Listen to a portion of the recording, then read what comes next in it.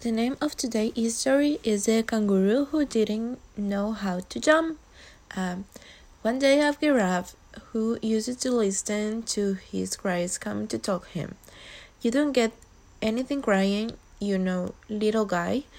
If I had gotten used to bending my long neck in life, I would have died very soon from hunger. Why don't you try jump forward? Said the giraffe.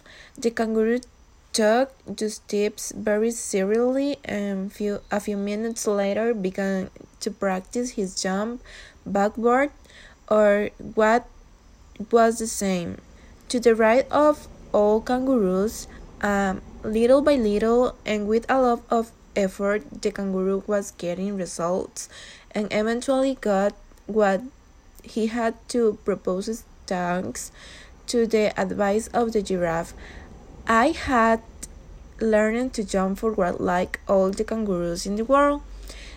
That day, and after showing his great effort to the rest of his relative, the little kangaroo understood that he was not a freak but the most incredible animal of all his species, because only he knew how to jump back and forth as well. And that's all.